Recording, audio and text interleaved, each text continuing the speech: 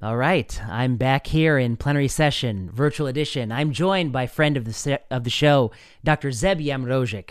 Dr. Yamrozic is a practicing physician. He is an infectious disease ethicist. He focuses on the ethics of infectious disease, and I think this is the sixth time he's been on the show in this pandemic. Zeb, it's good to see you. Thanks, man. Yeah, it's great to be back. We have to keep meeting like this. We have to stop meeting like this. I used to say, but here we are, back for more. That's right. I mean, there's that saying, things need to change, so things remain the same. And I think we're seeing a lot of the same mistakes repeating themselves. I guess one difference is, I remember that one of the first times we spoke, you said, "Gosh, why are we so alone on this island?" And I think there's a Yes. lot more people coming back to reality, to the idea that maybe the evidence for what we're doing isn't so great. Maybe there's been a lot of harms and so on, but there's also still a lot of people who I think haven't woken up. Yeah, and that's what this conversation hopefully will cover. What people who have woken up, I do think we have more company than we did from the first time, but the persistent reservations against common sense and evidence based medicine. So let me start you off with a topic that I wonder how you think about. The bivalent booster, BA.4/5 and Wuhan. 50% Wuhan, 50% BA.4/5 came to the market, the U.S. regulatory market, on the basis of 8 to 10 mice who have generated robust murine antibodies. Obviously the gold standard of evidence-based medicine, the murine antibody. Then we have the randomized trial clinical outcomes. That's number two behind that.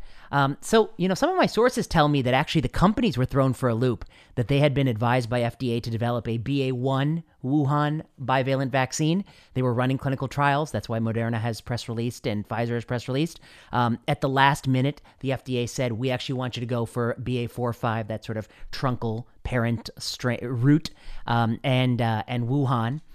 And now we have them authorized for, 6 and up in the United States. So I'm wondering if you would talk a little bit about the evidence. What kind of evidence would you want to see for something that's debuted on the broadest population imaginable? Some European countries are doing the same thing, but they're focusing on 65 and 50, respectively, which I think is also not ideal, but defensible, more defensible than what we're doing. But I wonder how you think about this. Yeah, that's right. I mean, the first thing to say is that every single day that goes by, the benefit of vaccines is going down, right? Because more and more people have been infected. Many people have been infected multiple times, including with Omicron. This kind of myth that an Omicron infection wouldn't protect you against a new Omicron infection, that's been shown to be false, as one might predict if you understood basic immunology. And so the benefits are going down all the time. And it's a bit different in lots of ways to influenza, where the strains change every year and so on. But so in this situation, you really want to see, especially for young, healthy people, very high quality data, not only of benefit, but ideally that the benefit outweighs the likely risks of these vaccines because they're not risk free, especially kind of in young men. So yeah, data in 8 mice that doesn't really replace randomized control trials for me. And I tend to agree with you that with respect to people say, oh, this is like the flu vaccine. Well, there's lots of reasons why it is not like the flu vaccine. Mm-hmm. But an important kind of takeaway from that might be that maybe we should demand better evidence from influenza vaccines every year than we demand this.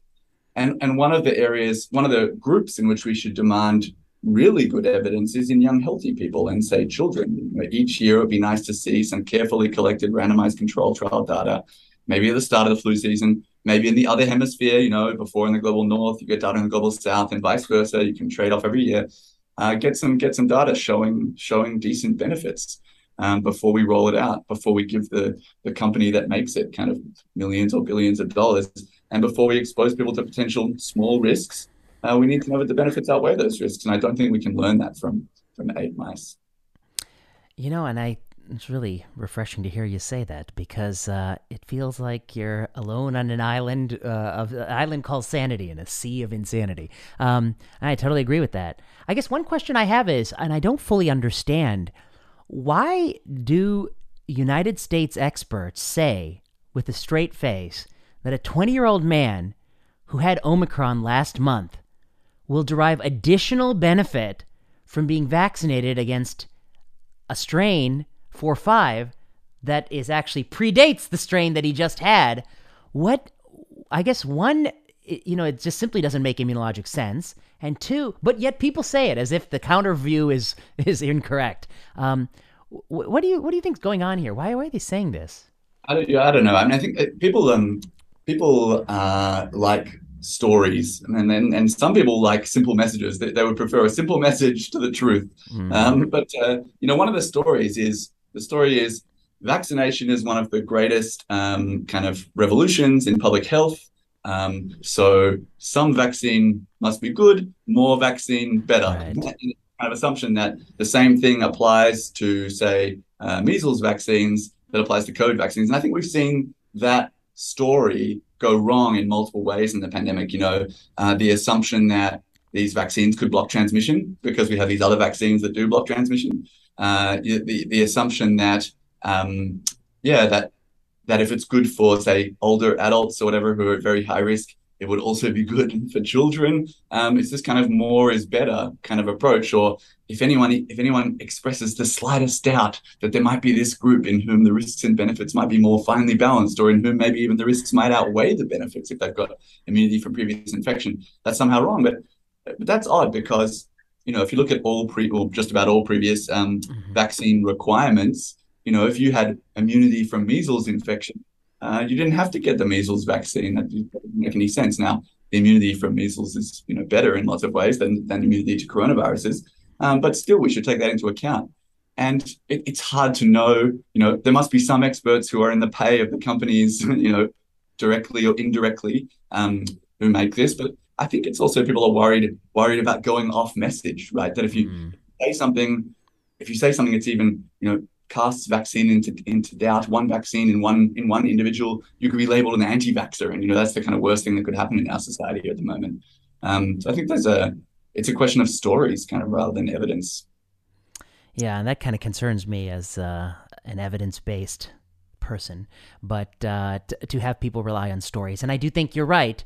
That might be what's going on, and it's coupled with the fact that they've selected people who are, in many cases, picked for being good storytellers. I mean, Ashish Jha, he's, yes, the Brown Dean of Public Health School, but he's not picked because they read his work on Medicare administrative data sets. He's picked because he was on TV, and he's on TV because he tweets, and he tweets and does on TV because he's a storyteller, and those are the skills that get you far there. You want to say something? Yeah, well, just that public health is kind of always political, and the higher up people get in the power structure of public health, unfortunately, the kind of further away they get from kind of health, and the closer they get aligned to political power. And it takes a very kind of strong, principled kind of person to stand up to that power and say, actually, no, we shouldn't recommend this, because you might lose your job. They might replace you with someone else who's going to stay on the political message. And I think that's one of the reasons people are selected. There's a selection bias, right? People are selected for people who are going to say what those in power want. And yeah, there's also a lot of money controlling what the message is. Yeah, I completely agree with you. I think few people in biomedicine are deeply principled, and most people came to do good but stay to do well. And that means that at some point in your career, you realize you're just going to make a lot more money, have a lot more success if you, to some degree, toe some party line, some political consensus, even if that butts up against what you think the best evidence says. And then to some degree, it's like, a lot of people just don't know what best evidence is supposed to say because they don't make, a living thinking about it. But I'm wondering what you think about, there's a revelation recently. Pfizer has, there's some video clip that people are taking to mean a lot, where Pfizer says our initial vaccine randomized trials, they were not designed to prove or even to test whether or not the vaccine halts transmission. Of course, that's correct. I mean, I wasn't under any illusion that they were testing that. I know they're not testing that. Why? The primary endpoint of the study was symptomatic SARS-CoV-2, which is having a documented SARS-CoV-2 infection and also some symptoms, even if they are mild. I thought at the time it was reasonable as an endpoint for a 40,000 person randomized controlled trial. I thought it was good that we also saw some signal on severe disease and hospitalization, particularly in the Moderna study where it was heavily imbalanced, I think 29-1 in the first 30 cases in the NEJM paper. one could imagine how would you have assessed for transmissibility? You would have had people, I think, have lots of blinded swabs of the nose to see what percent had PCR carriage, and then maybe even swab people around them in their circles. You could have also done challenge studies, which have been an even cleaner way to do. But I think it was obvious that we didn't make them study that endpoint. So one, maybe to comment on that. But the second part of the question is, I've been thinking about it, and I think maybe we were wrong in a couple ways. The idea that the initial vaccine trial had to be 18 to 98 or whatever it was, 108, maybe that was a mistake. Maybe what we should have said was your initial randomized controlled trial should be 65 to, 100, and the primary endpoint of the study should be all-cause mortality. And I guess I'm curious to pick your brain, because we know that, this gradient is logarithmic gradient. I think that's what people don't really understand, the nature of the change. From 40 to 80 is a huge, it's a monumental change. So in retrospect, and to be honest, if I were, in the room, I might have pushed for it, harder endpoints, but more focused on the age groups we really want to target. Would you have advised that? And then what are your thoughts on this concern that the trial didn't assess for transmissibility? How might we have designed that? Yeah, I actually pointed this out at the time that, gosh, one thing we really want in this trial is we wanted to, at the very least, to have a look at maybe the secondary endpoint, asymptomatic infection, because we want to know, are some people who are vaccinated then exposed to the virus, do they catch the virus, and can they, are they infectious to others? Because that's a really powerful piece of information. That's the most powerful thing vaccines can do, is block transmission. Now, people who actually knew something about coronaviruses, which was a very small number of people at the time, pointed out that maybe it's quite unlikely we're going to find, just based on the biology, the natural patterns of immunology in the community, unlike measles, there's not epidemics that disappear. Coronaviruses, people get reinfected every couple of years. It's going to be really hard to get a vaccine that's going to block transmission. But still, we should have looked for it, at least by looking for asymptomatic infection post-vaccination. And I think the AstraZeneca trial, the one that wasn't designed for profit, that one they actually did look at some asymptomatic infection endpoints. But another issue with that is that not that many people are actually exposed, and these trials were terminated very quickly. The Pfizer trial was terminated after 43 days. Mm-hmm. And the chance that you can be powered for asymptomatic infection in that period to get useful data is maybe not great for a range of reasons. And there is a difficult ethical trade-off there, right? Because if you find that the vaccine looks really effective against symptomatic disease or indeed severe disease, there's ethical pressure to end the trial so that the people on the placebo arm can get access to the vaccine and so they get the benefit. It's about protecting the people in the trial, giving them something back for taking a risk for science. But there's another important aspect of vaccine trials, which is we want to get the most scientific information about how these vaccines are going to work in the community. And that can sometimes outweigh our kind of ethical duties to the participants. But on your second point... Wait, can I pause there 1 second? Sorry, not to break your thought. I guess one other thought there is we were clearly supply constrained from December until April. We could have randomized the rollout, including to the control arm participants, as a way to balance... Now you're getting 180-day follow-up without unblinding and crossover, or 270-day follow-up, just because you're resource constrained anyway. Your thoughts on that from an ethical standpoint? Yeah, so this is actually an area of kind of active debate in research ethics about what are the conditions under which we could extend a trial when we find that there's divergence between the two arms. And you have to have a good rationale. But when you've got public health crisis of this size, and when, as you say, there's going to be constraint on access, we owe something to the participants, but we don't owe them kind of absolute access if there's more important scientific information we can get. I tend to agree with that. And I think that actually links to your second point. Okay. So say we're running, I agree with you that we should have run these trials in older adults. And just looking back, I think it's clear that one of the foundational lies of this pandemic is that this virus is dangerous to healthy young people. You just take a look at the data pre-vaccine. It's not exposing people, to young, healthy people, to very large risks. It's something in the same order of magnitude as your background risk of being killed in an accident. In fact, it's probably lower. So it's not massively increasing your risk as a young, healthy adult. And but at the start of the pandemic, because it was convenient to force young, healthy people to participate in all these interventions, non-pharmaceutical interventions and so on, there was this foundational lie that, this virus is also a risk to you. Eventually that became kind of long COVID and so on. But so that was kind of one of the reasons that I think the trials went wrong. But here's one thing you could do. You could run one trial in older adults that was kind of looking for severe endpoints. And then you could run another trial in young, healthy adults. And in the young, healthy adult trial, what's the real question? The real question is, can we vaccinate young, healthy people in order to protect others, i.e., does the vaccine block transmission? And so in that trial, because the risks of the disease are so much lower, it would be more ethically acceptable to run the trial with a longer follow-up in the placebo group, because the placebo group, they're not facing very large risks. And we would have got really key information right there by early 2021 that these vaccines, after a month or two, are pretty hopeless at blocking kind of asymptomatic infection and transmission. And it's a real pity that we missed out on those data, and that some people still believe that these vaccines are doing a lot of indirect benefit to others, but it's just not true.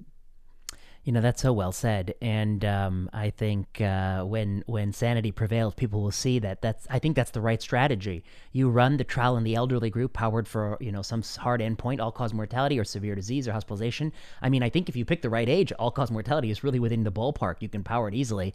And then also have a different set of endpoints, but longer trial in people who have less risk. I think that's the right answer. Let's talk a little bit about long COVID. It's a tough issue. So one narrative is that Western medicine has always discounted people's lived experience and has told many people who are really suffering from disease that what they feel is not real, and because we don't have a label for it, and that it's all in their head and that they're mistaken. And I think there's some truth to that narrative, and there are many examples like that. There's another narrative, which is that it became abundantly clear by the fall of 2020 that it is very difficult to litigate the case that a 30-year-old man who's in good health has a lot to worry about with COVID-19, because in fact, he probably doesn't. So one solution to the claim that it isn't a big deal for a 30-year-old man to get and recover from COVID-19 would be if COVID-19 could have some long-term impact. If it could wreck your nervous system or your brain fog or these sorts of things. And in fact, I think if one traces the history of long COVID, it didn't originate in the peer-reviewed literature. It originated on Facebook, but it really was created, I think, by Ed Yong in The Atlantic. I think he was the one who had the article on long haulers that literally created this article. And he was a talented journalist who had a story. Again, it's about stories, and it was a great story.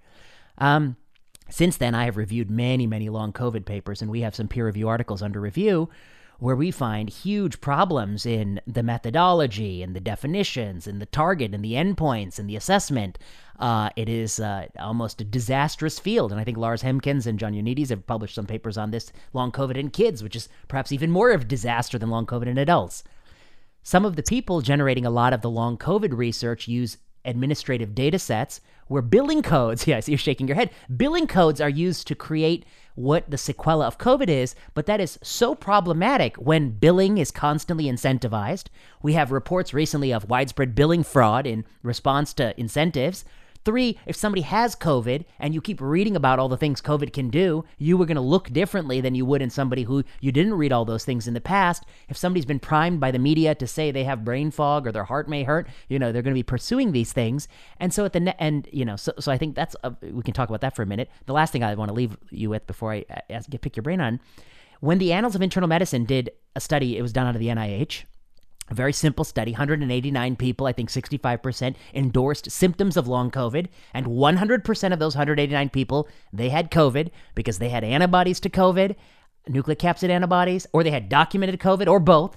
They definitely had COVID. And then the other group definitely didn't have COVID. They don't have anti-nucleocapsid antibodies. They have never had COVID.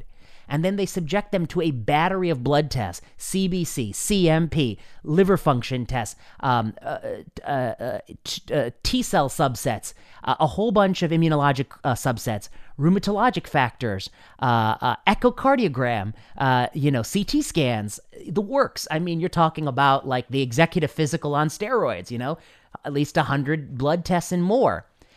And they found absolutely no differences in any biochemical pathway, except for 6-minute walk, which to some degree is volitional, and a bunch of quality of life surveys. And naturally, those favored the group that didn't have COVID. So somebody said to me, well, the human body has 100,000 different pathways. Look at all these things, and you've only tested 200.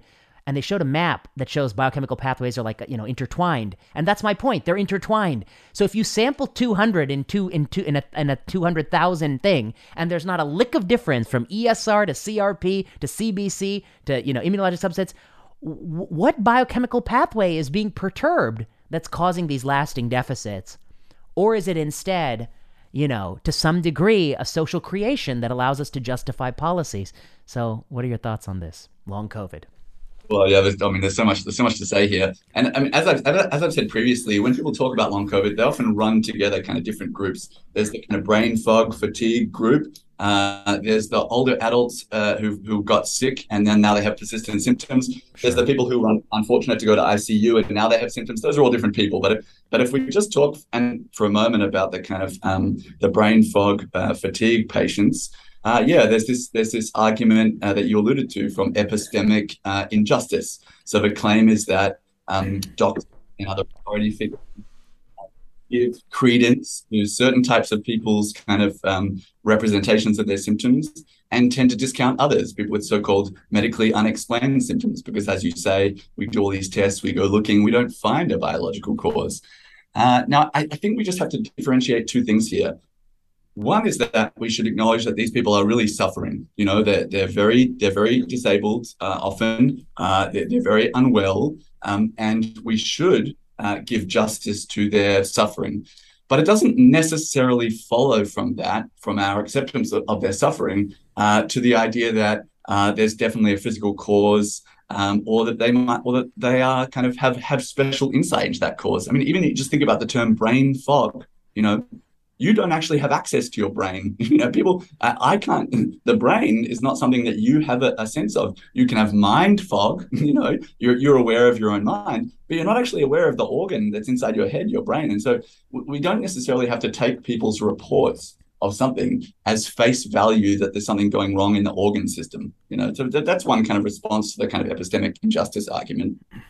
But then on what types of data we need for this.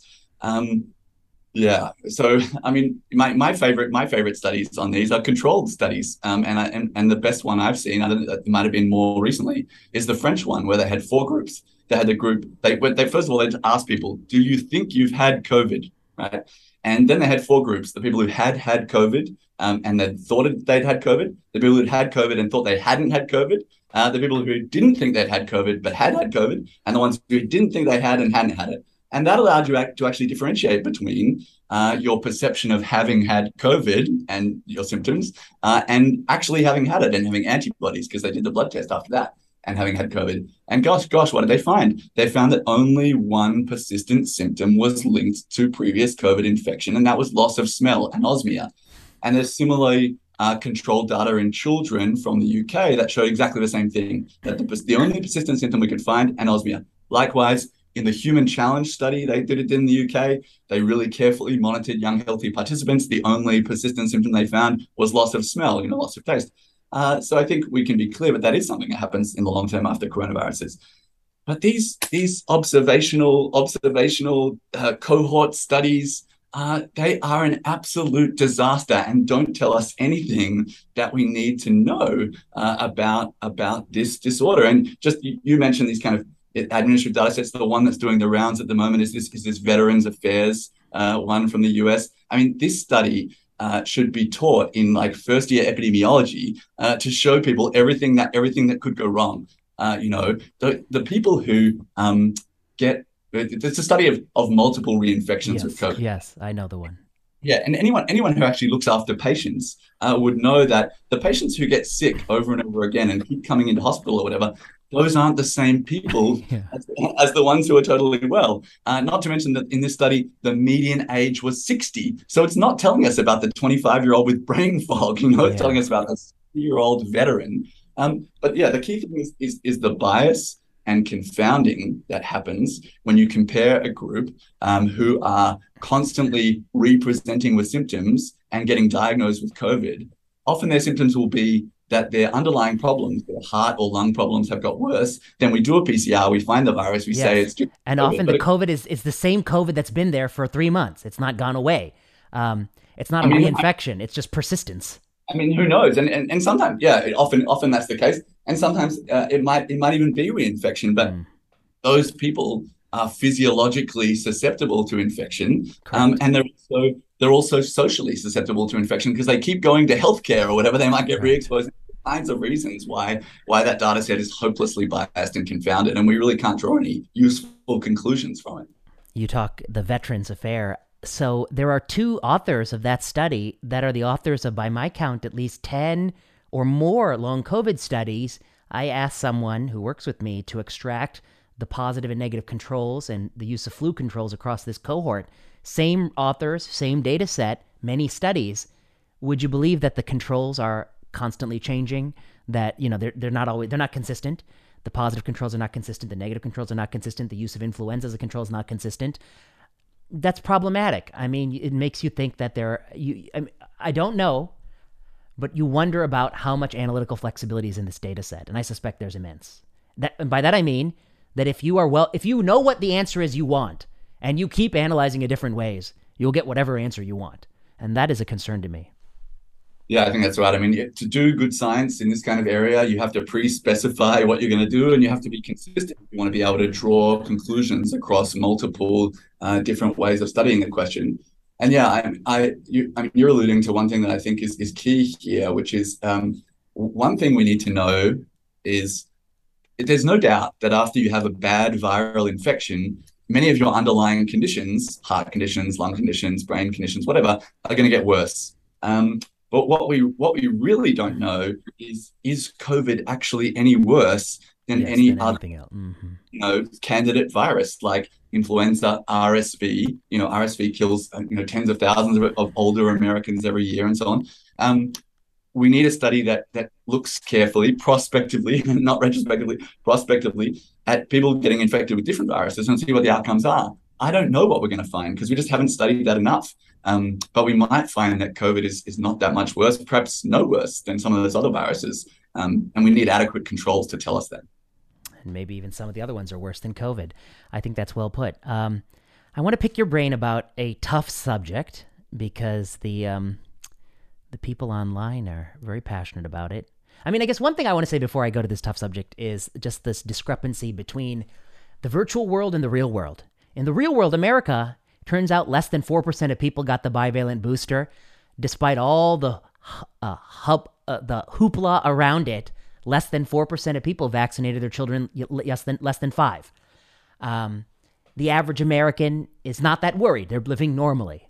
I think the average American actually has a profoundly good intuition about risk and benefit. They can think of the risk of going to the mall and the restaurant and weigh it against the risk of dying in a car accident and the risk of not meeting your grandma. I think they have an intuitive sense of that. And that's why I think the average American is making, the right choice. And yet, these are the stats. Nobody wants this bivalent booster. I mean, that's not my stat. That's a CDC stat. And yet, if you go on Twitter and you look in the circles that we hang out in, circles that actually discuss medical and public health policy, it feels as if, I haven't quantified it, but it feels as if 50% of people are fervent supporters of hashtag keep boosting till troponin goes up. No, I mean, there's keep boosting. They're proponents of, if a kid under 5 hasn't been vaccinated, why would a parent, if the 4-year-old just had Omicron and recovered, why would the parent not vaccinate? I was like, I'll tell you why, because they have literally just had it and they see how the kid's fine and they think, why take a chance with something else? Okay. It's rational. So I just want to point that out. And if you want to comment about the gap between reality and the virtual world, I think has never been further apart, then I'll ask you what I want to ask you.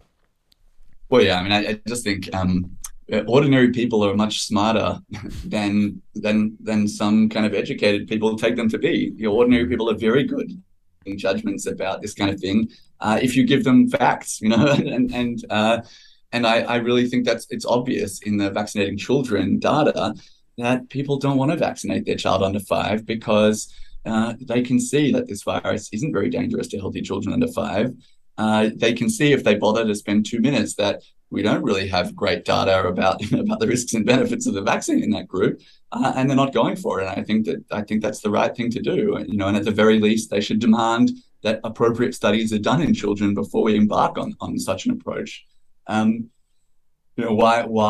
is the messaging so different among kind of public health folks? I'm not sure.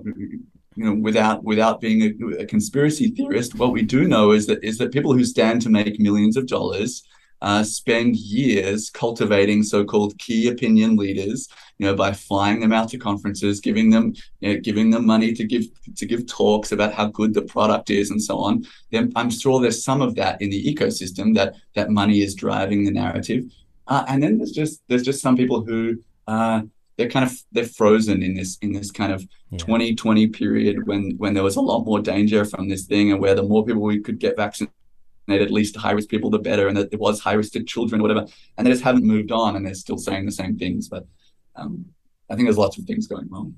Yeah, I think that's true. They're stuck in time, frozen in their time capsule with their N95 firmly in place. So what I want to talk to you about is the clean air movement. The idea that 2020 is the beginning of a new era where we keep our air as clean as we cleaned our water. Once upon a time, there were so few human beings that we didn't routinely defecate in our drinking water.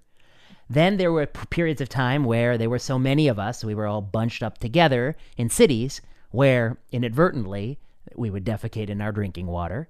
Then we would get sick from that. Then someone realized why we were getting sick, and we had clean water.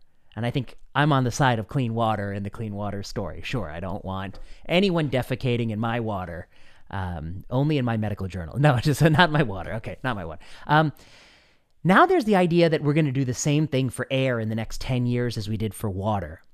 And the comparison strikes me as a little bit challenging in a number of ways. And I'm curious to pick your brain on this. One is, to my knowledge, and you can tell me if I'm wrong, but we got to be clear on what are the outcomes we want to work on now. We're past, I think, the emergency phase of the pandemic, and now we're in this sort of returning to life phase where SARS-CoV-2 will be one of the many circulating viruses you can get season to season. And as you say, coronavirus, once you get it, you will get sick, and then you might go several years, but then you'll get reinfected again, just like so many other things in life where keep getting you every few years. I was recently reading a book. It was written in 2007. And I tweeted this picture. One of the characters came down with the flu, and his friend, tucked him in bed, gave him a warm blanket, put a hot water bottle. He says, "Am I dying? Do I have SARS? Do I have the bird flu?" He's like, "No, you just have people flu. Drink this orange juice, take some rest, you'll feel better. I got to go to work. I'll check on you later." He didn't go in there with an N95 on. He didn't saran wrap the door. He didn't exile, as some doctors are writing, they exile their 4-year-old to upstairs and they sleep in the basement with that purifier on. He didn't set up a Corthy Rosenthal box or duct tape box fans with HEPA filters. He just accepted that I'm going to be exposed to flu. My friend has flu. He needs a little help. And I might get exposed in the bar. I might get exposed here. Okay.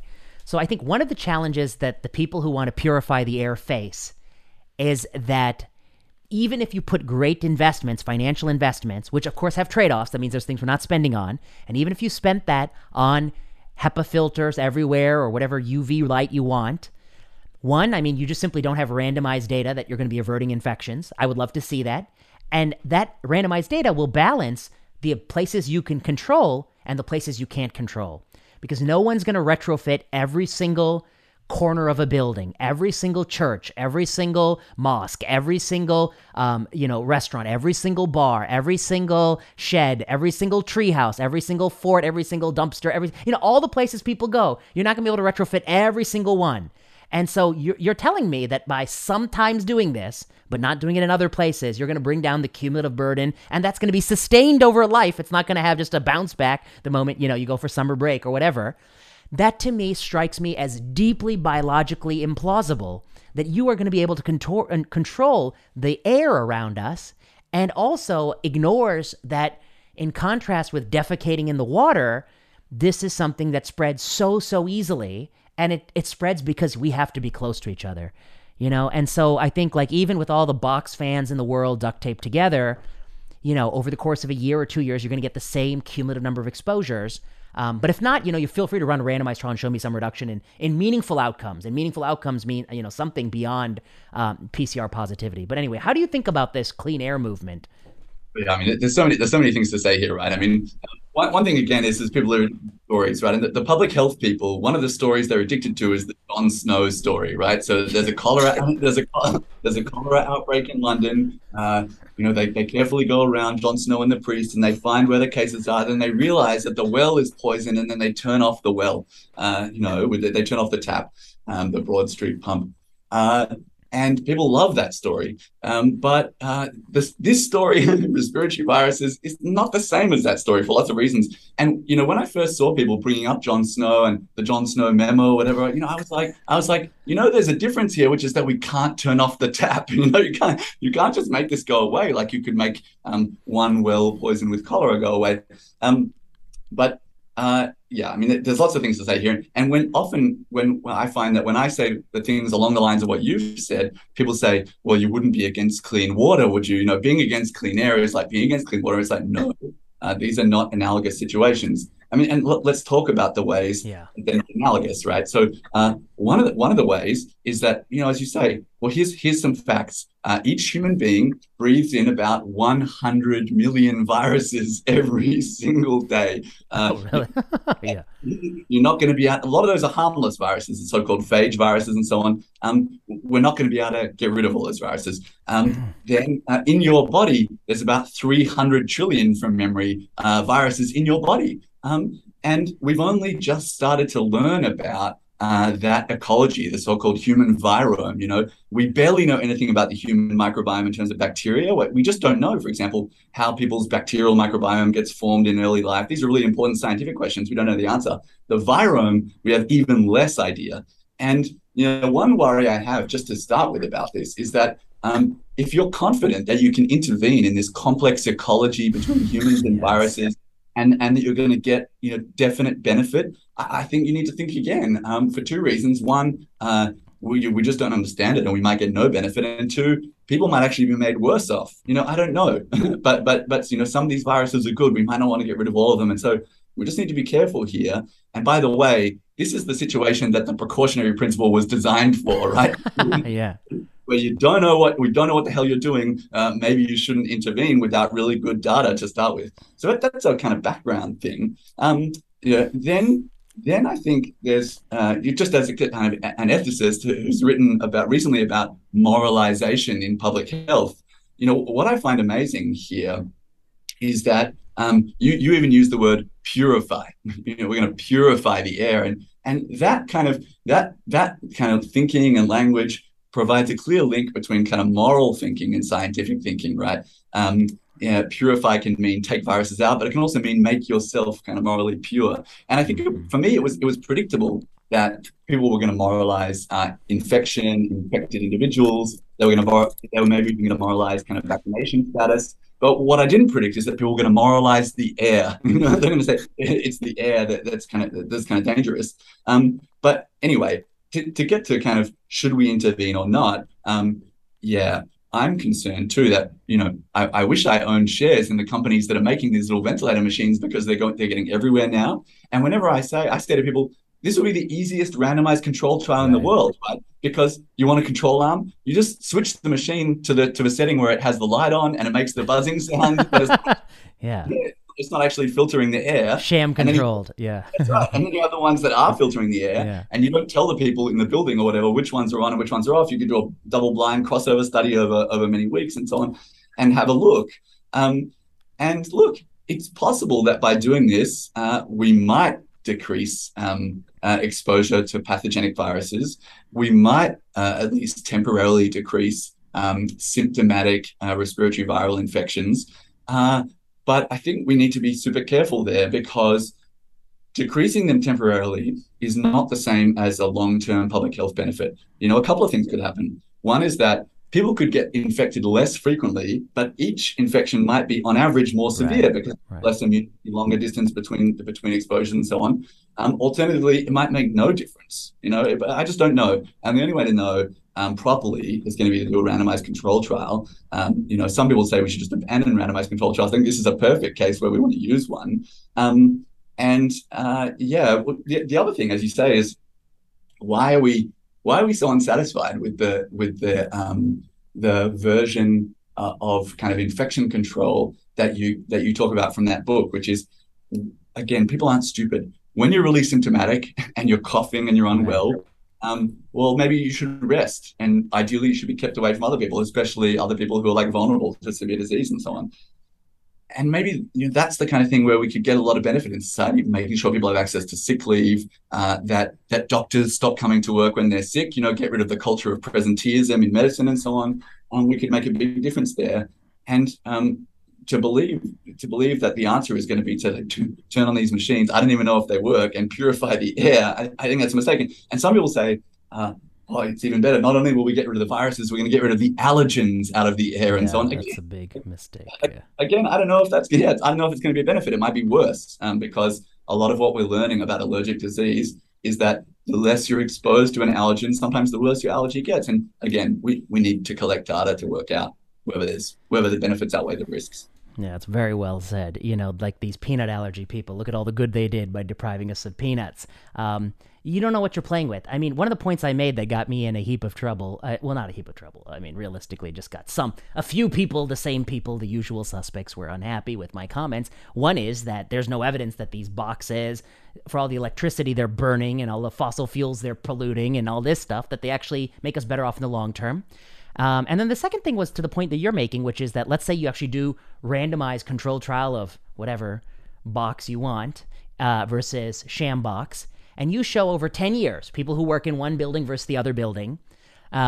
You could show some more interesting things like productivity and stuff, and maybe that goes up if you get a burst of fresh air. That's why I actually like to open my window when I'm working. Who knows? Maybe those endpoints will be met. I'm actually more optimistic about that endpoint than I am about some of these disease endpoints.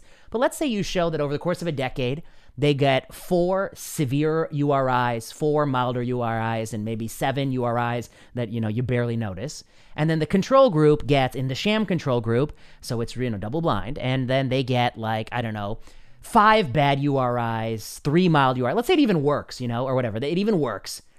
I guess the question I have is I'm still not persuaded that I'm better off. And one of the points I made is, do you think you know everything about immunity and autoimmunity and cancer and all the long-term things that you would be so confident that this snapshot of life that you've captured by URI is the full story of life? And by that I mean I'm not claiming that there is a link. I'm just saying that you have to be honest. So we don't know. The immune system, we know so little. And, I wouldn't be persuaded that that necessarily is better. And then I saw somebody had a long thread where they're like, oh, what Prasad doesn't understand is the difference between commensal bacteria and pathogenic bacteria. And I was like, yeah, that's called begging the question, because you don't know it's commensal or pathogenic unless you know the full effects of it. You've just begged the question. You don't even know what begging the question. I was like, you're literally just substituting words for the fundamental issue, which is that, there have always been we could sterilize our whole bodies. And not that long ago, people actually thought that would be better. They didn't acknowledge that there may be some downsides. And now we know the microbiome is important, etc. We didn't understand that. I think even when I started in 2005 in medicine. Anyway, I mean, we're past the point. I mean, I guess the point we're making here is twofold. One, it's unclear with robust evidence if this actually does anything on these softer endpoints of how many URIs you get. And two, it's unclear the link between how many URIs you get in some finite period of time and really what we care about, which is optimizing long-term health and well-being. And that's very murky, and you're making a lot of assumptions along the way, and you're running a machine. Oh, and then the last thing I'll say before I get your thoughts is that some of these machines may actually worsen outcomes because they have some UV light that's creating free radicals or ozone or some bullshit in the air. I don't want to be breathing that. I mean, if they told me that their plan was just to open the window a little bit more, okay, I'm happy to do that. But if you're going to tell me you're going to pay for some $15,000 light stick that's going to be shining shit in my air, no, thank you. I'd rather take the old-fashioned air, the tried and true air, than whatever magic air you're trying to sell me, because I don't know if your air is actually going to, maybe I'll have one less cold, but then, something else down the road that I didn't want to have, and I won't even dare speculate. Okay. Last thoughts on these air police? Yeah, so I mean, yeah, I guess I'm with you on the just open the window thing. And on the one hand, it's kind of a throwback to a good period of public health, which is during the tuberculosis Yes. pandemic in the late 19th century. People realized that if we built better houses, people weren't housed in such terrible conditions. That people could open the windows and so on. They seem to get less TB.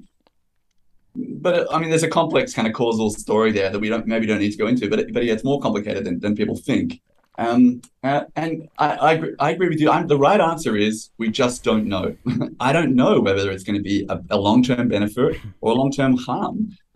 It might be a long-term benefit to get less symptomatic respiratory virus infections. Then that it might be the case that flu and RSV and paraflu and all this stuff triggers something in your body that leads to inflammation and other kind of diseases. I don't know. It's possible, but it's also possible that this intervention is going to do us harm because, as I mentioned, there's this complex ecology in the human virome, and yeah, we have this thing called the hygiene hypothesis, which is that too much hygiene might actually be bad for you, and this might be one of those situations. And until we like carefully collect data on this, we just have no idea, and we need to be looking not only at these kind of short term kind of meaningless endpoints, and looking at long term outcomes to see if it makes a difference. Yeah, that's super well said. I want to talk to you a little bit about Paxlovid.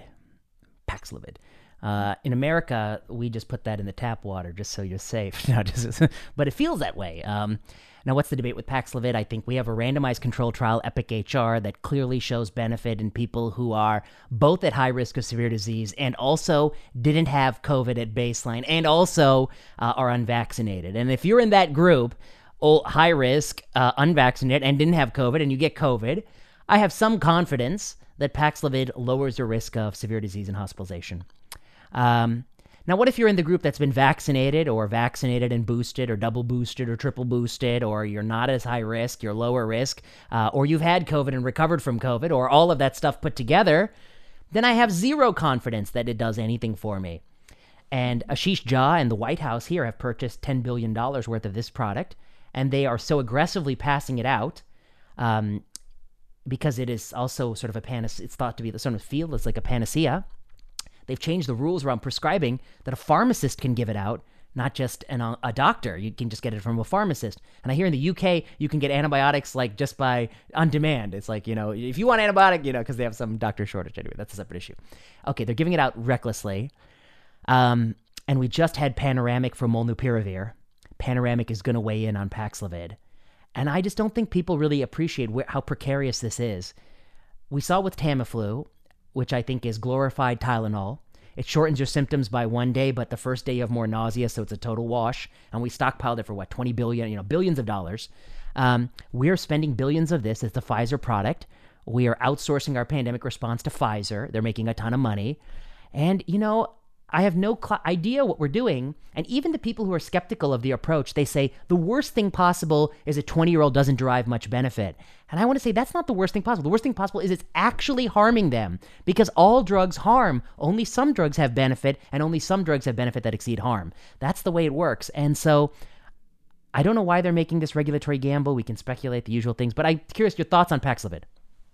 Well, yeah, I mean, just not even just only Paxlovid, but all these antivirals. Yeah. What are the chances that they provide a significant net benefit in people who've previously been infected with COVID or who've recently been vaccinated? The chance is very, very, very, very small. And yeah, throughout this pandemic, I've been looking for kind of Tamiflu too, because many people think that the most important lesson from the 2009 influenza pandemic, as you and I have spoken about before, is that we shouldn't have thrown so much money at Tamiflu, this kind of hopeless antiviral for influenza, and stockpiled it or whatever, because it turned out to be not very good. Why did it turn out to not be very good? Because the company that made Tamiflu was actively hiding data that showed that it wasn't good. And it's no coincidence that when we run a trial that's funded by the company versus we run Panoramic, which is funded by the UK government, right. Yeah, we get very different answers, right? In the drug company funded trial, we select the patients, we run the trial in a certain way, we massage the data to try and show any kind of benefit, whatever you can get. In the government funded trial, we're much less biased, and we find something that's probably going to be closer to the truth. And I think we just found that with Molnupiravir, as you say, that in the company's trial it was good. In Panoramic, it kind of got some secondary endpoints, and that's all. It really didn't get a lot of benefit. I think we're going to find that with a lot of these antivirals, especially in people with previous infection. And yeah, people are still kind of crazy. They think we need to develop more antivirals. I'm not so sure about that unless the antivirals we develop in the future are much better than the ones we have now. Yeah, and I think that's unlikely because there's a reason why we don't have more antivirals because it's not so easy. Um, okay, let me read you something. This is a physician who's played an instrumental role in guiding American health policy. Quote: "When my kid got COVID this summer, and by this summer we mean 2022, not 2020, 2022. When my kid got COVID this summer, and I believe the ages of the kid must be like 4 or 5, young. When my kid got COVID this summer, we opened all the windows in the house and we all wore masks, basically lived outdoors. We kept the kids apart, and she and I slept in the basement in adjacent rooms and portable air purifier. Nobody else got it. Air is the major variable." To which someone, I think, sarcastically replied, I suspect this person is sarcastic, "When my kids got COVID, I set up a shanty town for them in the backyard and exiled them out of love." He writes, "Most important, do not hug your kids if sick. They will ask." And then he says, "This is best to own anti-vaxxers by showing them your multiple boosters work." And another parent replied, "When my kids got COVID, I was out of town. I could have delayed my trip home to avoid catching it from them, but A, I'm a good parent, and B, I'm not a," I can't even say the word, it's a derogatory term. Okay, so the reason I read those to you is I do think it illustrates the gap between person A, who is frequently in the news and is quoted and is like the person that we're looking to for like public health guidance. Their 5-year-old gets COVID. They've had at least 3 shots. By the summertime, this person works at a place where it's mandated, so I'm 100% sure that, that they've gotten the shots. And I think they've also tweeted pictures of every shot they've gotten, so, you don't have to have so much doubt. And they're saying they're sleeping in the basement, purifiers going. And then the 2 people who are critical of this person, to different degrees of sarcasm, they're just regular Joes. But they're hitting on something, which is that part of being a parent means that, you're going to take a little bit of risk. If your kid gets you sick, that's, part of the trade-off. And if your kid wants, so don't hug them. Even they'll want to be hugged and you won't hug, it's joking, I hope. And then, and so how do we get over this part, which is, every psychiatric illness I ever read about was when the problem affects your life. That's the thing that makes something neurotic actually meet DSM-5 or your obsessive compulsive disorder. It becomes pathologic when it keeps you from doing what you want to do, spend time with your grandkids and get out of your house and those kinds of things. And I think we've reached it. And again, I'm not taking a quote from random person. I'm taking a person who is frequently quoted in the news. What does it say that they are making these recommendations? What are your thoughts? Well, I think the first thing is that we crossed that threshold a long time ago that people's anxiety became pathological. I think we crossed that in early 2020, and now that the waters have come down, the waters of anxiety and virus, whatever, have come down, the pandemic's fading away. We're left with these people who are kind of left above the tide line, who are still living these incredibly anxious lives, still wearing their mask outdoors and so on. And yeah, we need to accept that health and that life are about more than just avoiding one particular virus. And one of the things that life might be about is spending time with people, loving people, caring about people, especially people in your family. And I think if your fear of a virus is leading you to all these bizarre behaviors, that's a problem for you. But worse, children have just been harmed in so many ways during this pandemic. We can list all those ways. But the idea that their own parents would give them such a strange, distorted childhood, like modeling for the children that this is the normal way you respond when people around you get sick. I think that's kind of going to be hugely problematic in the very, very long term. And just on the point of, well, the person who's had all the boosters, why are they afraid of getting infected? I think that's a real difficult area in public health messaging, where, my own view is that you're going to get infected eventually. The best time to get infected is when your immunity is quite high after being vaccinated, say you're an adult and so on. Ultimately, we maybe should have said to people, infection at that time might be a good thing. But that's a very hard message to take when you've been like banging on about how dangerous this virus is and so on. We should talk about how there's better and worse times to get your first exposure, but that's something that's been very taboo. Yeah, no, I think that's absolutely the right way to think about it. And I was always, early in January 2021, I said, after you get vaccinated, throw away the mask and get back to life. For many reasons. One, because it was a sustained trade-off, and that trade-off was fundamentally different, and it was not going to get any better. And you just got to get back to life. And as each month went by and each year has gone on, I have just felt more similarly. You don't want to go ahead. Just one more thing on that. Yeah. Yeah, I was reading this story by Anton Chekhov the other day, who is not only a doctor but one of the greatest writers who ever lived. And it's a story called "The Man in a Case," and it's about this man who's constantly covering up his face, wearing a hat, wearing gumboots, having an umbrella. He doesn't want to interact with the world. It's a beautiful description. And that character becomes a tyrant for others. He's obsessed with rules. He wants all these other people to follow the rules and so on. It's just an amazing story. And when I read that, I thought about these people who are not only kind of terrified to engage with the world and with others, but want other people to kind of follow all these kind of rigid rules. And I think it's a sad way to live. Yeah, and it's a sad story. That's really interesting. I'm going to read this Chekhov story. The story that a lot of this reminds me of is also a Russian story, the Tolstoy story. How much land does a man need? Where there's some opening premises, there's some bet or some promise that says you're going to get as much land as you can walk around from sun up to sundown, but the only rule is by sundown you have to complete the circle. And a man starts walking, and as he goes along, he sees, oh, if I just go a little further, I'll get that pond. If I just go a little further, I'll get that grove of trees. If I just go a little bit further, and then as he gets to the end, obviously, he doesn't make it, and he ends up with nothing.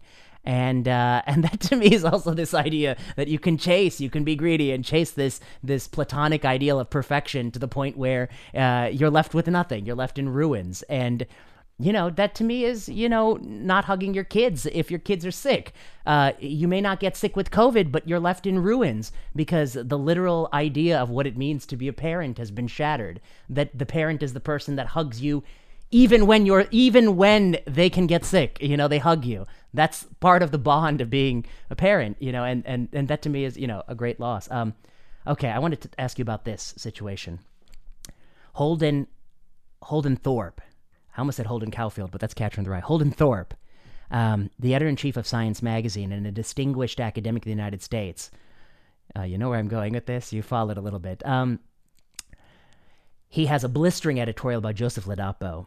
So let's weigh his background for the listeners. Joe Ladapo is he's an immigrant.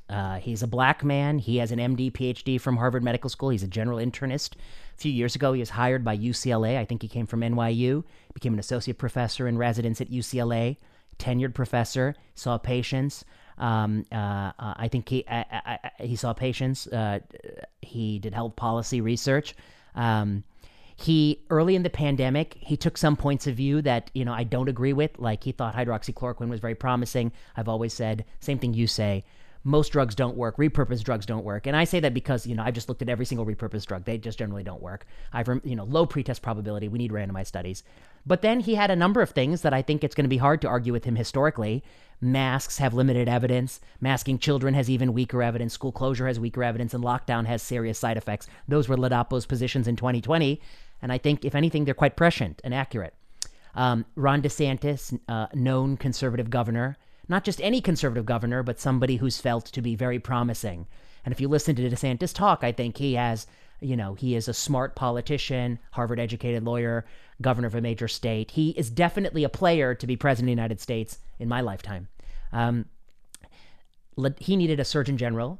He asked Joe Ladapo to do it. Joe Ladapo moves over to Florida. University of Florida makes Joe Ladapo a full professor, and he starts doing Surgeon General work. Recently, he has published a self-case control series, an SCCS type study design, where he argues that in the immediate aftermath of a 16 to 39-year-old getting mRNA vaccine dose 2, there's an elevated risk of death, particularly cardiac death, and that's not there days 30 to 60 as it was from days 0 to 30. Okay. The problem with the study is that the data is thin. There's just few events. It's a small data set. But one of Ladapo's points is that it would be intuitive and logical that a product that had myocarditis would, statistically, on average, have some death signal, even if that's very, very small. It's intuitive that it would be there. But the study's not perfect, and the study's not a peer-reviewed study. It's not in New England Journal. It's just a study that they've performed at the Florida Public Health, the Florida Surgeon General office. They publicize their study. Holden Thorpe has a blistering essay in Science Magazine critical of Joe Ladapo, where he calls him anti-science. He calls Ron DeSantis anti-vax. He says that this is the problem. And he actually takes it even further than I thought. He says University of Florida has an obligation to control your faculty member. What are you going to do? Stand silently by when he promotes, misinformation that leads to death. And then he had a few things in there, Zeb, that just really struck me. One, he said, many people are saying that Joe Ladapo wouldn't have been professor at Florida had it not been for DeSantis' favoritism. And I was like, he's a black man, MD, PhD, associate professor at UCLA. If anything, he's going down to go to Florida. No offense, Florida, but I mean, he could definitely be full professor in Florida. No offense, University of Florida. But a lot of people would view that as a career step down. I'm just saying, but he's definitely qualified. And then the other thing he says is Joe Ladapo says, quote, I'm just trying to start a discussion and a debate. And then Holden Thorpe says, that's page 1 of the anti-science playbook. To which I say, but it's also page 1 of the I'm trying to start a debate playbook. So, it's not necessarily saying I'm trying to have a discussion. It's not just anti-science. Scientists do that too. We have discussions. But more than anything, what struck me is that science has got to be, they publish Big Bang and the mTOR pathway and all this. They've got to be politically neutral. And this article reads to me like Science Magazine. If you like Ron DeSantis or anyone who works for Ron DeSantis, don't read Science Magazine. Send your article to Nature, where they like your conservative Republican Big Bang Theory. And if you want the Democratic progressive Big Bang Theory, you send it to Science Magazine.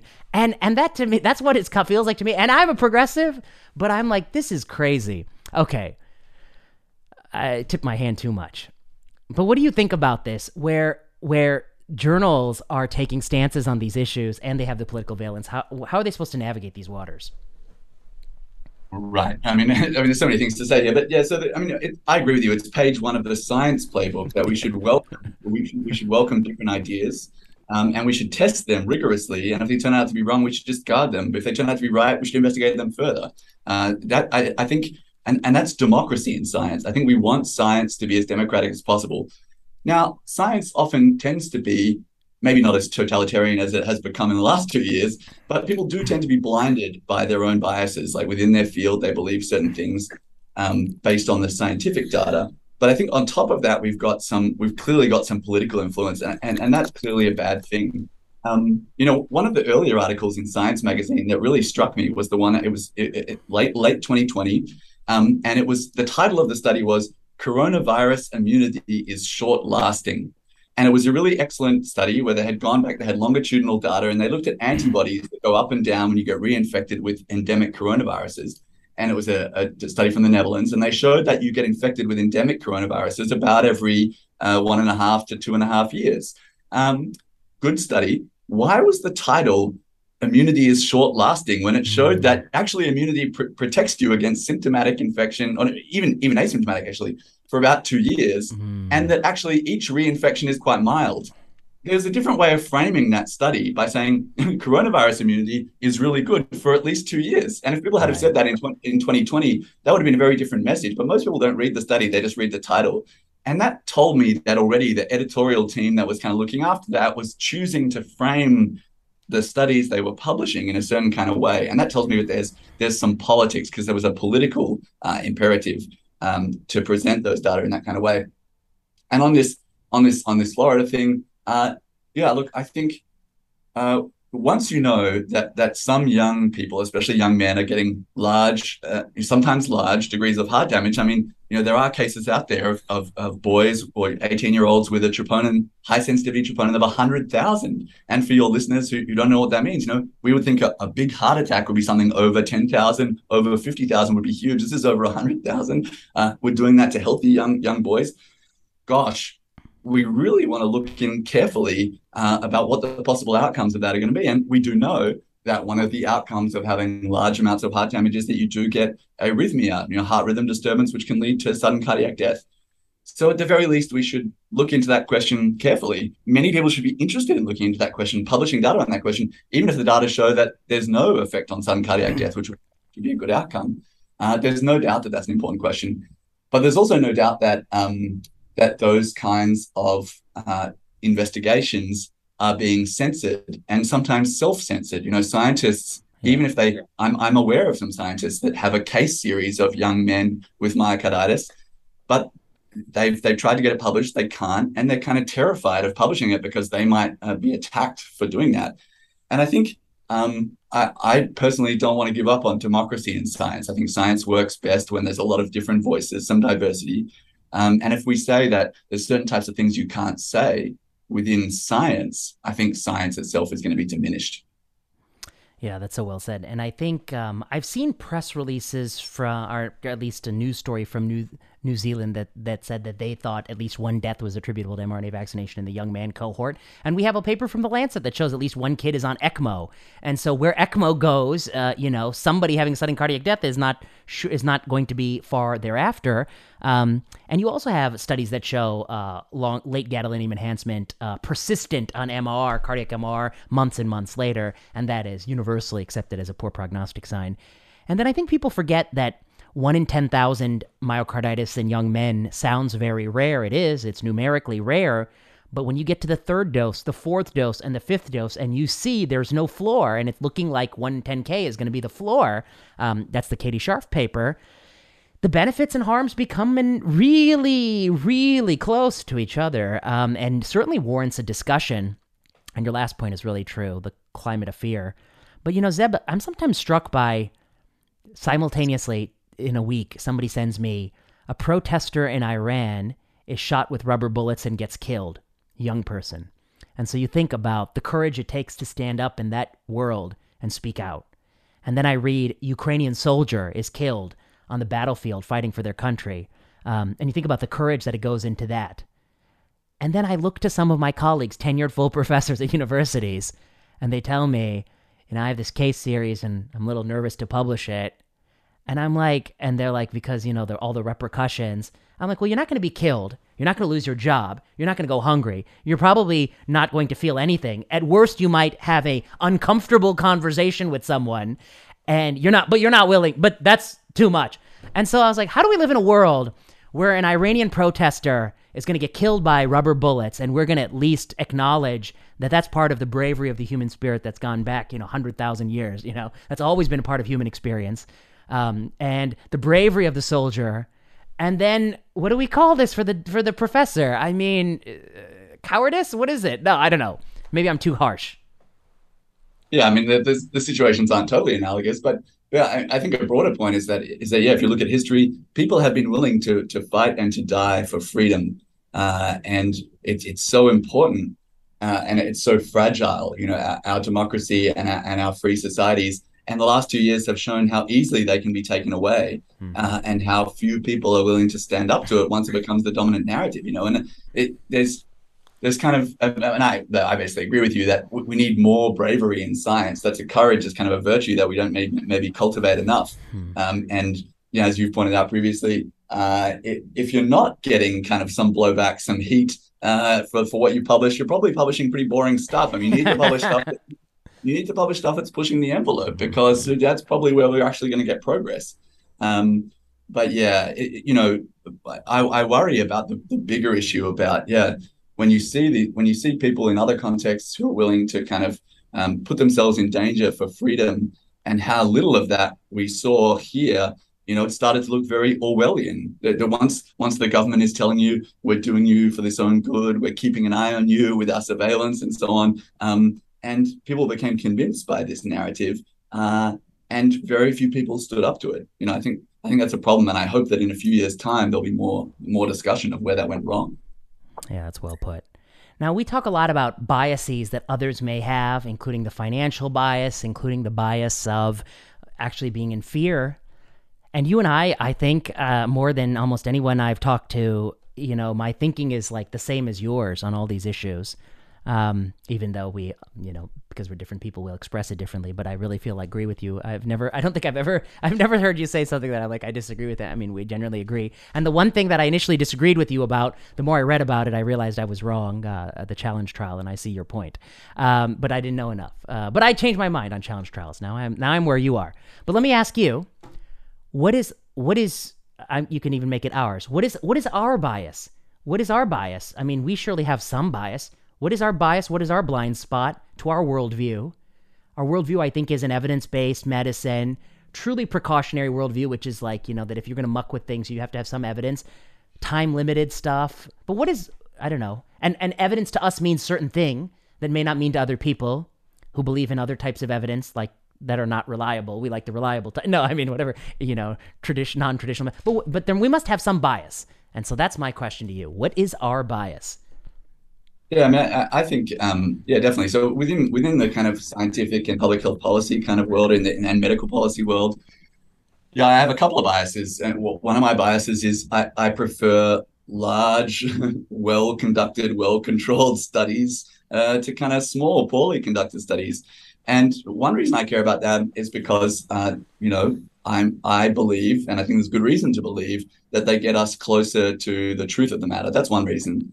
The second reason is that when we are instituting something as a policy, it's going to affect very large numbers of people. And so that's why we need very, large, high quality data sets to inform our decision making about that. And that's one of my biases. Some of my colleagues in medicine, they prefer to think about the individual and so on. They think they can make little tweaks in individuals. But I think we really need kind of lots of high quality data before we make a decision. That's kind of one of my biases. Another one of my biases is a bias towards the null. So I just think it's more likely when we go in to answer a scientific question that there's not going to be a relationship between these two variables. Just to think of a few things, like say we do some non-pharmaceutical intervention, whatever that is, to try and prevent the spread of this respiratory virus. The most likely thing is that there's not going to be a very large benefit. Right. And I think many people's intuition is that if we have a good story, if we have a good mechanism about why this must make a difference, well, then there must be a big difference. But yeah, I've got a bias towards the null. I tend to think that we need a lot of evidence to convince us that there really is something going on. And then when it comes to kind of outside of science, just broader social questions, I think I have a bias towards fairness. So I'm worried if something we do in society is going to make poor people, marginalized people worse off, like a lot of our lockdown type interventions did. I've got an intuitive bias against that. I want to try and help those who are worse off, and I've got a bias for freedom. That freedom matters. There are just simple freedoms: the freedom to meet your friends in a park, the freedom to speak freely with others, the freedom to move about in society. I think once we're sacrificing those freedoms for something, we need to have a really good reason. And to overcome my bias, you need to show me that we've got good reason to do that. So I think those are some of my biases. I think about those quite a lot.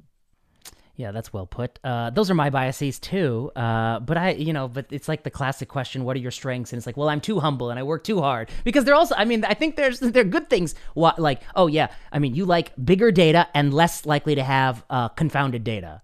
I think more people should like that. And I put less faith in anecdote, to the point where I almost, maybe this is a weakness, is that I could gild the lily a lot of the times and tell a story. For instance, I had a colonoscopy debate recently. I've definitely seen some complications of colonoscopy that I could have told in the debate, and boom, I would have won that debate. But I felt like, no, that's not how you win the debate. You win the debate on the facts. I can't play this card. I could play it, boom, perforation, but I didn't. But I think that's because I don't want people to make their mind up in that stupid way. That's how other people behave.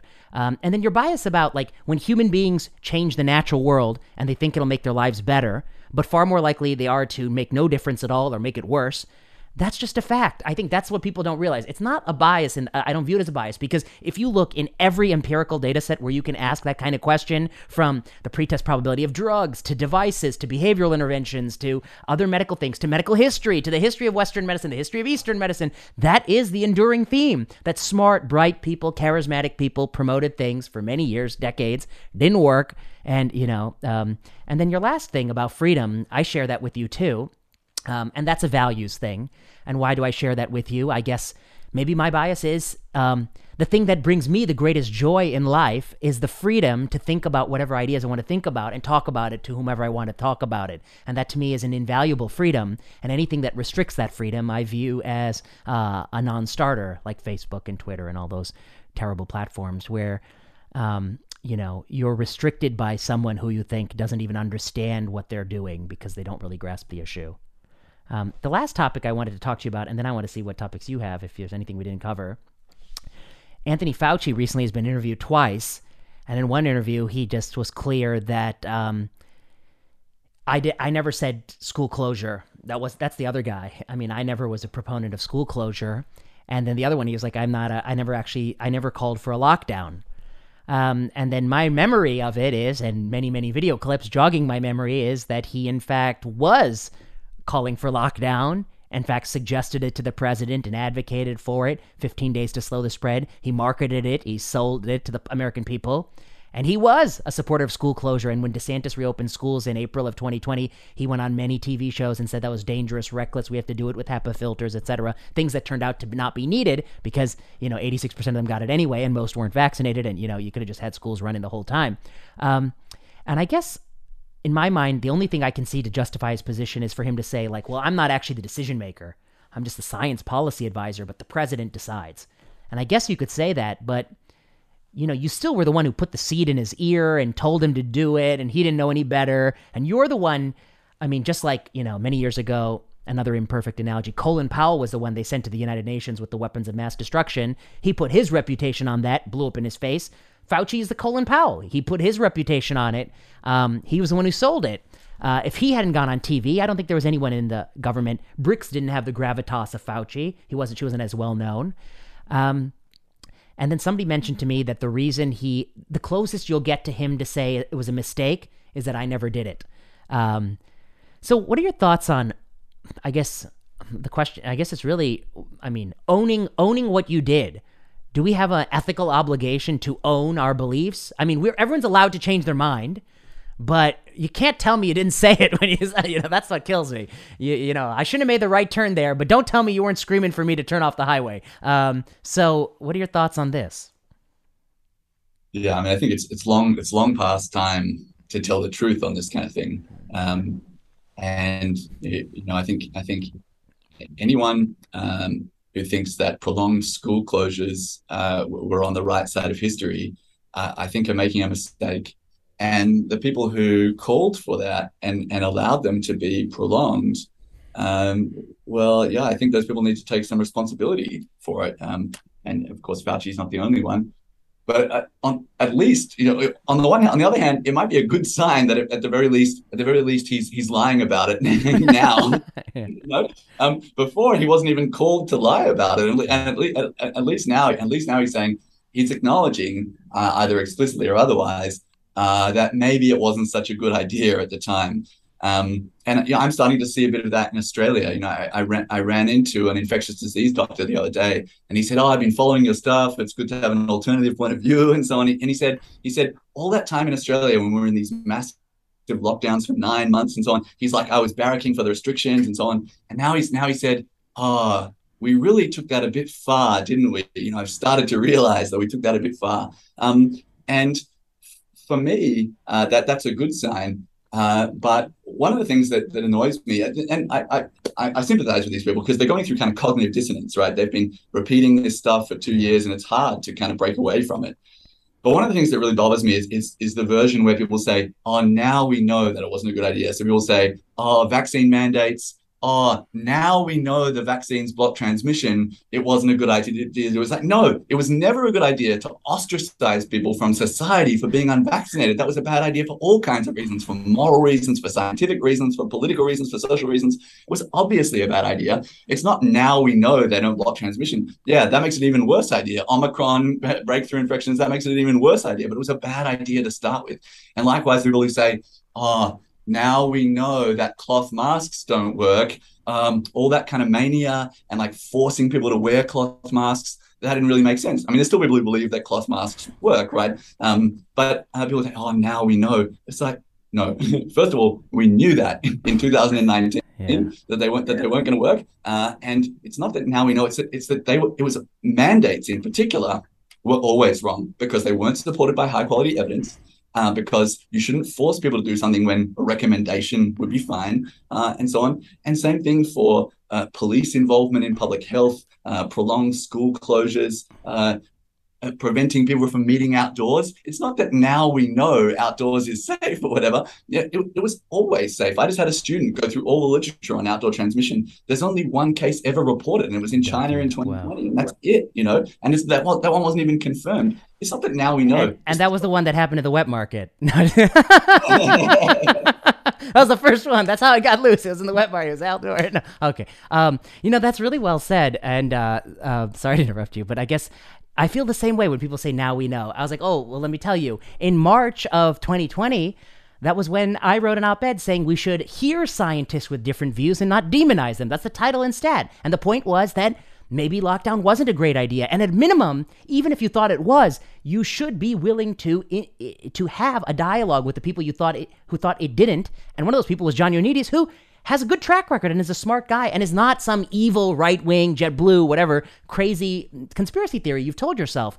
And then by early spring of 2020, I knew that outdoor risk was zero. And that's why I would do all sorts of things outdoor. And if anything, I thought we should encourage outdoor behavior to try to take some of the pressure off indoor behavior and actually give people an outlet for socializing. I knew by spring that opening schools could be done totally safe because thank God Sweden had done the experiment and half of Western Europe followed their lead, at least in elementary school, and the United States didn't. And I knew that was a mistake. And I knew when the AAP said we should reopen schools, that was the right idea. And I knew when Trump echoed it was the right idea. But what I didn't know was that they would change their tune just because Trump said it. And that to me blew me away. I knew cloth masks didn't work. I could read all the randomized trials to date. And I knew we should be doing more randomized trials. And Trish Greenhalgh and others didn't think we should. That was a mistake. I knew we should reopen certainly by the fall, if not have already reopened by then. We had German data that showed that was safe.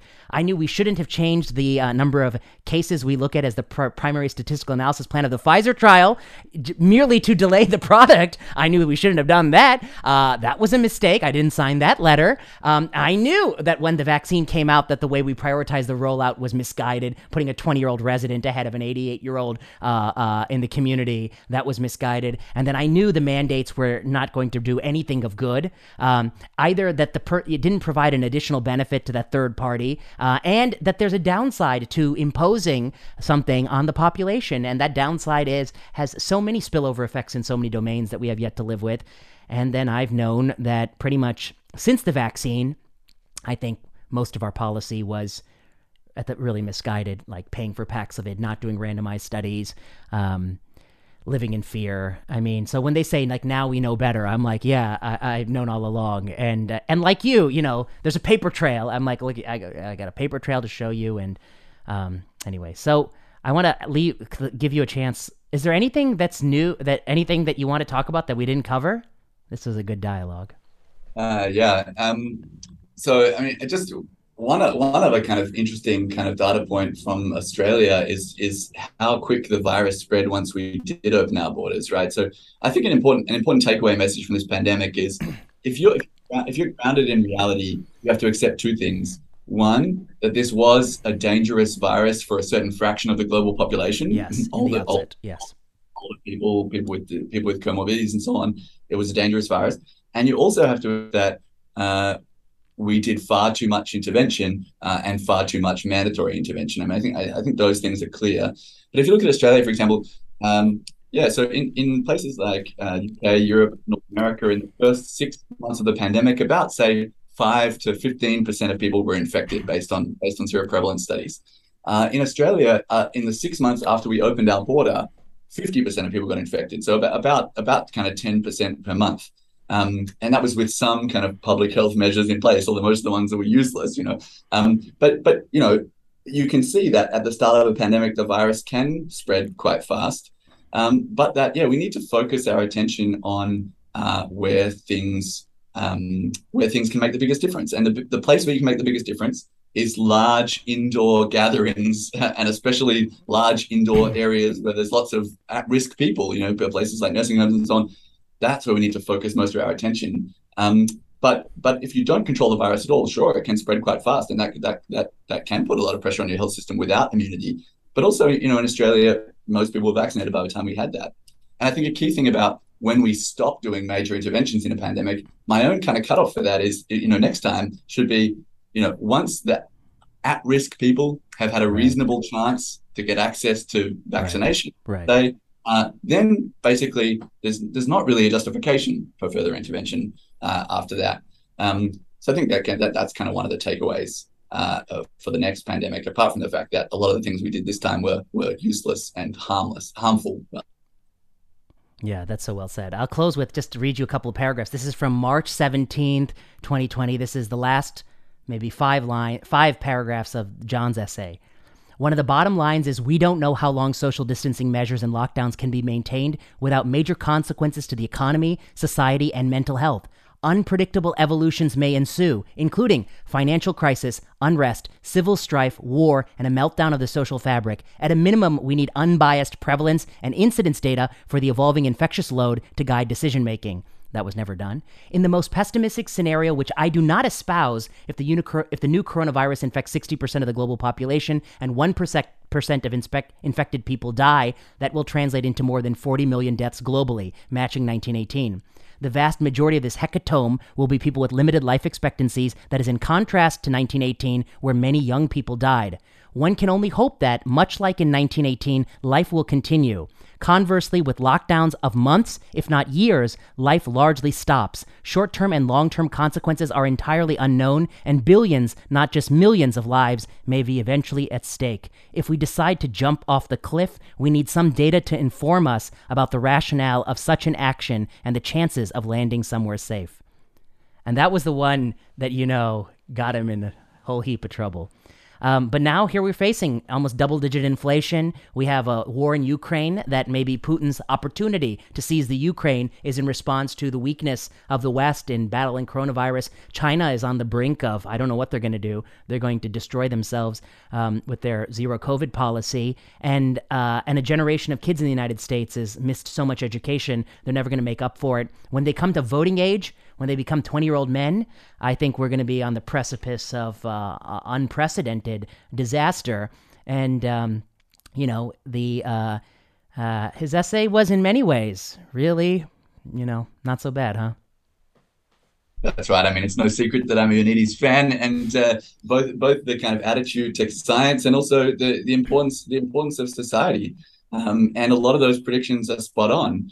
I think the economic effects have been catastrophic, and locking all the rich people at home to work while their stocks go up and so on, while screwing up global supply chains and harming the poorest of the poor.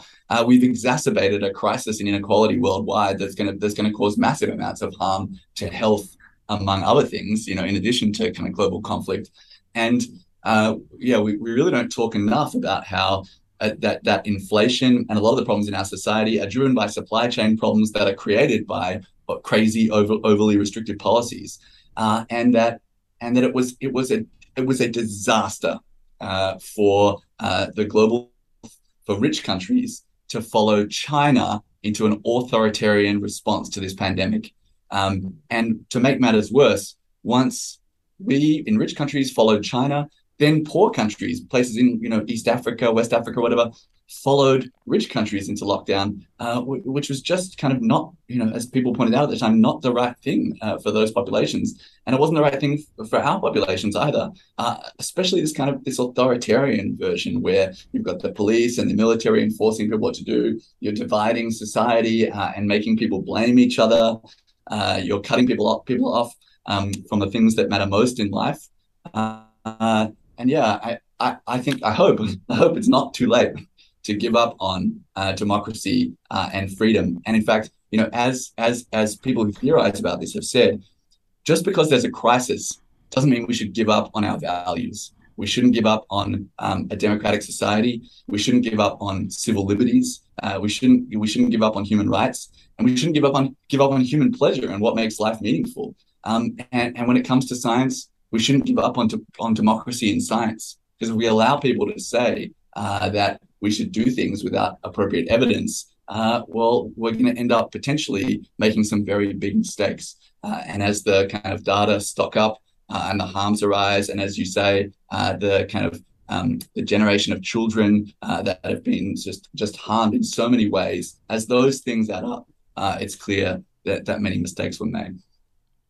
Zebi Ambrozic, thank you so much for doing this. It's a pleasure to talk to you. Thanks, Vinay. Likewise.